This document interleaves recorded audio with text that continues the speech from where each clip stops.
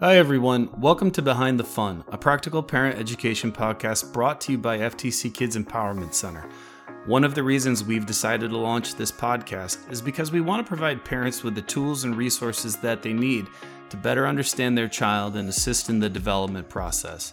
In these 10 to 15 minute long segments, you'll learn from our amazing therapists and come away from each episode feeling a little bit better, a little bit more informed, and a lot more confident about the techniques the FTC Kids family is using with your kiddos. My name is Ryan Goodrich, and this is Behind the Fun, Practical Parent Education. On today's episode, we have Natalia Callejas, the Director of Speech Therapy at FTC Kids. It's so apparent that Natalia absolutely loves what she does. It comes across in the way she interacts with both the kiddos she treats, their parents, and her colleagues. Day after day, she works to help children who are really struggling with communication to be better connected, feel more empowered, and experience the freedom that finding their voice provides. Hey, Natalia, thanks so much for joining us today. What does a pediatric speech language pathologist do? It's my pleasure to be here and to talk about this field and all of the awesome things we get to do. A pediatric speech language pathologist, or an SLP for short, we are essentially the specialists that help your child with speech and communication, amongst many other things. But actually, you'd be surprised with how broad this field of speech language pathology really is. So I'll give you a couple other things that we see or cover in this field, and that includes articulation and phonological skills, expressive and receptive language, speech fluency and stuttering, voice and resonance, cognitive communication skills, augmentative and alternative communication, as well as swallowing and feeding issues, and of course, most importantly, educating and empowering the patient or the parent caregiver on how to best help their child. So you're bilingual. Did you grow up in a multi-language household? I actually did not. So there's different types of bilingualism, and the kind of bilingualism I was exposed to in my childhood was where you initially just speak one language. So that's my native language, which is Spanish. And then later on in life, you're introduced to a second language. And that for me is English. I did not grow up in a bilingual household necessarily until I was about 8 years old, which is when we moved to the United States.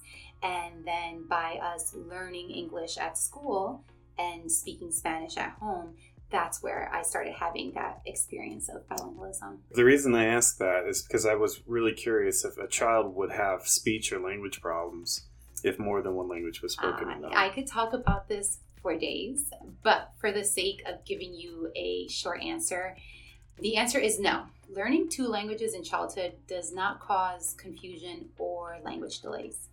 The idea that learning to speak two languages causes a language delay in children has actually been a really long-standing myth, but thankfully over the years, research has dispelled this myth. And so before we get into myths versus facts, let's just go over what a speech delay is. So a speech delay is when a child's language or speech isn't progressing at that expected pace for their age. And usually adults, such as parents or teachers, they'll notice when a child is around other kids the same age, but they don't seem to be making that progress or communicating at the same rate and with as much clarity as their same age peers. And so monolingual children, those are children who are only speaking one language at home, and they've been learning that one language right from birth. They're only exposed to the same vocabulary all the time. Whereas bilingual children, they're learning two sets of words for the same objects, which is why it often seems like they have a speech delay. But in reality, if we just think about what that means, they're spending half the time with each language in comparison to their monolingual peers. Does that make sense why, a child who's learning, for example, to label everything in their environment, they need two different vocabulary words? And so a child who speaks Spanish and English, they don't only have to learn, cat to label their pet cat, but they're going to also have to learn the word gato.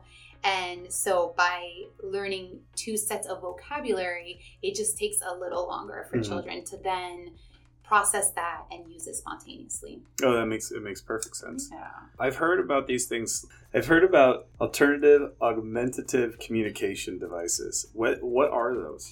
An alternative augmentative communication device is pretty much what it sounds like. It's a device, and it can be as high-tech or low-tech as possible, that is used for children or adults to communicate. And the reason why it's alternative is because it can be used alongside speech. It can be used not quite as a replacement, but for the time being while a child is learning how to speak, or they're just finding what works best for them. And so when I say low tech, we're talking visual schedules and PECs, which are picture exchange communication boards, and then those high-tech AACs, or alternative augmentative communication devices, could be anything like a tablet or just any sort of high-tech screen in which an adult or a child can use to communicate their needs and their ideas. Now, would those prevent my child from learning how to speak, or delay their natural progression in learning how to speak? Yeah, the topic of AACs in our field is something that also comes with a multitude of myths. A common misconception in augmentative and alternative communication is that it will stop someone from learning how to speak. But research shows that AAC can actually have positive effects on speech and language development. As SLPs, we're often asked by parents if an AAC will stop their child from learning how to speak. And, to be fair, parents are often concerned about introducing these alternative forms of communication due to that fear and worry that it's going to reduce their child's speech attempts. But the reality is that giving someone an AAC will not stop them from learning how to speak. And there's actually so much that can be achieved when we give an alternative means of communication to someone who needs it. Let's say I'm using an AAC. Mm-hmm. I could imagine when I have a success, when I'm successfully communicating something that I need or I want through the AAC, and I get the response from my caregiver or my parent or whoever it might be, and that response allows me to get what I'm seeking, right, that I would get like some sort of dopamine spike, and I would be excited to use it and communicate more, seeing that it works. Yeah. And I think initially when we think about AAC, I'm sure parents think that it's just this form of requesting, right? Because initially it might be very helpful for allowing a child to express their wants and needs, but using an AAC to communicate is so much more than that. It is really giving the tools to a child to express themselves, to share things about themselves, to share what brings them joy, what they don't enjoy. And so, like you said, as a child, when using an AAC or any other source of communication, to have those ideas and those preferences and their requests met, it, like you said, it just brings them a desire to continue to communicate. And that's what we want for children at all times. And we're not going to limit it by only seeking for communication in a verbal style of communication, such as speaking. And so again, I could spend an entire podcast episode on AACs, but the short and simple answer is that no, it will not stop children from wanting to speak. Good. I can imagine it. Yeah. They feel just empowered once they're able to effectively communicate a want or a need to someone, especially if they haven't had that power in the past or that ability to. What's the difference between speech and language? These words are very often used interchangeably, and they might mean the same thing when we're speaking about communication casually, but in the medical community, they have a very different meaning. So let's start with speech. Speech refers to the actual sound of spoken words. So in other words, it's just talking. Language, on the other hand, refers to a whole system of words and symbols, whether it's written, spoken, or expressed with gestures and body language. And those symbols are used to communicate meaning. And so just as speech and language are different, there is also a difference between speech disorders and language disorders. So a speech disorder usually just indicates that someone has trouble producing certain sounds accurately, whereas a language disorder could be receptive or expressive. And that's because language deals with meaning. A child with a language disorder may have a difficult time understanding the meaning of what's being said, and that's considered a receptive language difficulty. Or they may have trouble communicating their own thoughts and ideas, and that's what we would consider an expressive language difficulty.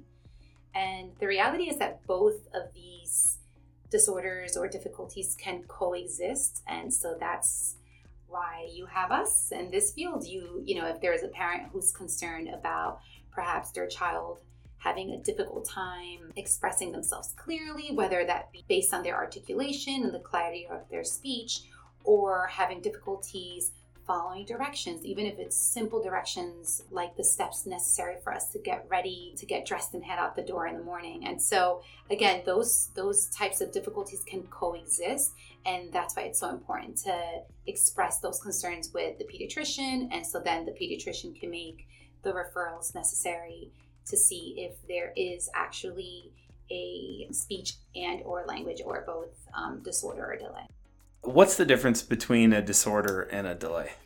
Well, unfortunately, there isn't always a straightforward answer to this question. That's because a language delay is a delay in acquisition of language skills compared to a child's same age peers. So a child with a language delay may exhibit a slower onset of a language skill or a slower rate of mastery of such skills. However, there is a subset of children who continue to demonstrate persistent difficulties acquiring and using language skills that cannot be explained by other factors, such as coexisting diagnoses. And so they may be identified as having specific language impairment, which is another word for a language disorder. Basically, the simple answer to that is a language delay would be when a child is developing those skills at the appropriate order, and perhaps there's just the rate isn't there yet. Whereas a language disorder is where we would see some of those skills just really being missed, whether they're receptive language skills or expressive. And so the easiest way to differentiate between a delay and a disorder would be to have a speech language pathologist evaluate that child just to see where they're falling in comparison to the same age peers. And what can I do at home to further support my child if they need to work with an SLP? Yeah, well, chances are that you're already doing a great job at providing a language-rich environment for your child or children. As we know, children learn from modeled behaviors. So the best thing a parent can do is to model communication at home as often as possible. So an example would be for a younger age group, it's best to simplify comments and questions, allowing that child to understand what's being expressed or asked of them. For example, if you have a 2-year-old at home and you're giving that 2-year-old an option when it's time for them to eat or drink, you want to use phrases that are shorter and have 2 options or answers, such as, would you like water or milk? Rather than asking a more complex open-ended question such as, what do you want to drink?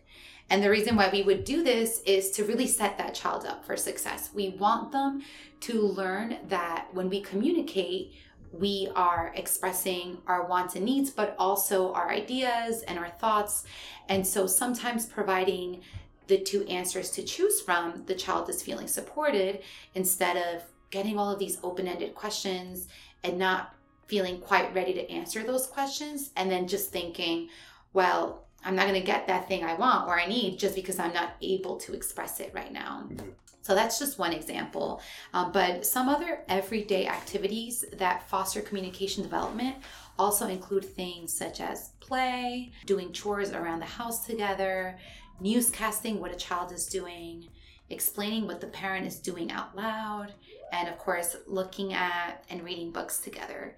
And I just want to touch base on what newscasting is. It's when we state what the child is doing rather than ask the child questions about what they're doing. So an example of that would be if your child's on the floor playing with cars, instead of coming over and just drilling your child and asking questions like, well, what are you playing with? What are the cars doing? Which one's the fastest?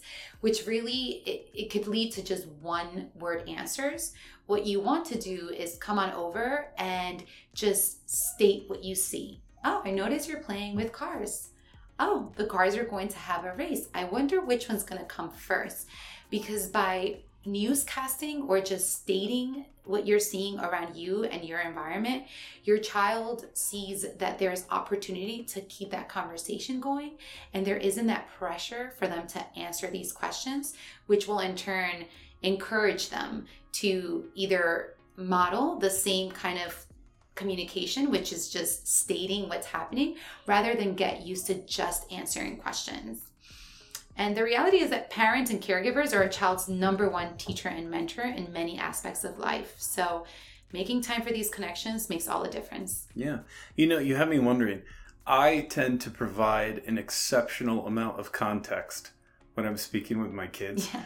Am I overloading them by providing them too much context? Because I love storytelling. Mm-hmm. So I will start with, here's the protagonist, and then one day this happened, and which led to this series of events, and this is why you have to clean your room.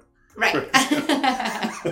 Well, I guess that really goes to say that it depends on the child. Mm-hmm. I know you have two lovely daughters at home, and they're used to that kind of storytelling and narrating from their chatty dad.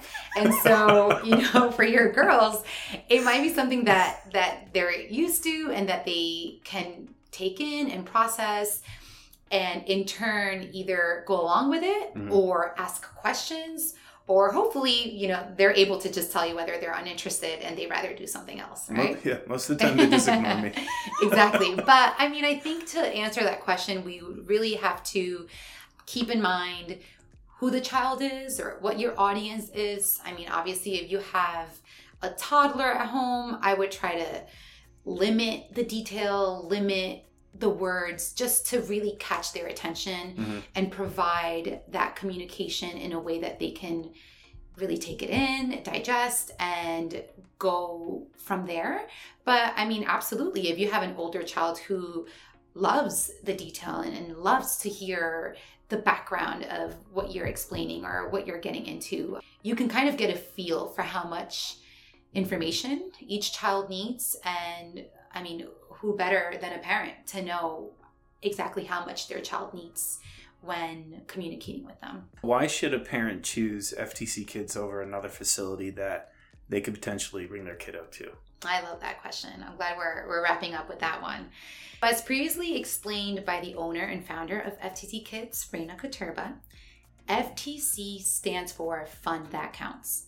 And that name resonates so well with who we are at our core, because at the end of the day, children learn best through play. And so I think that when comparing FTC Kids to other pediatric facilities in the area, what really sets us apart is that we're not looking to treat each child from a diagnosis-driven perspective, but instead we're looking at things like, what are the child's special interests? What motivates that child? What are his or her strengths? And how can we use them to create meaningful goals? So that in turn, that will encourage the child to make the most progress. And then, of course, another huge part of who we are here at FTC is helping the parents and the caregivers feel supported and empowered. Natalia, thanks so much for your time today. I'm really happy that we could bring you on and have you talk a little bit more about speech here. Thank you for having me. It was a pleasure. This has been Behind the Fun, practical parent education brought to you by FTC Kids Empowerment Center in Little Falls, New Jersey. If you enjoyed today's podcast or found it useful, please make sure to follow us on Spotify, iHeartRadio, or your preferred podcast app. For more information on FTC Kids Empowerment Center, please visit us at www.ftckids.com. If you're interested in real-time content, you can follow us on Facebook, Instagram, YouTube, and TikTok as well. Please check our episode description for links to those resources.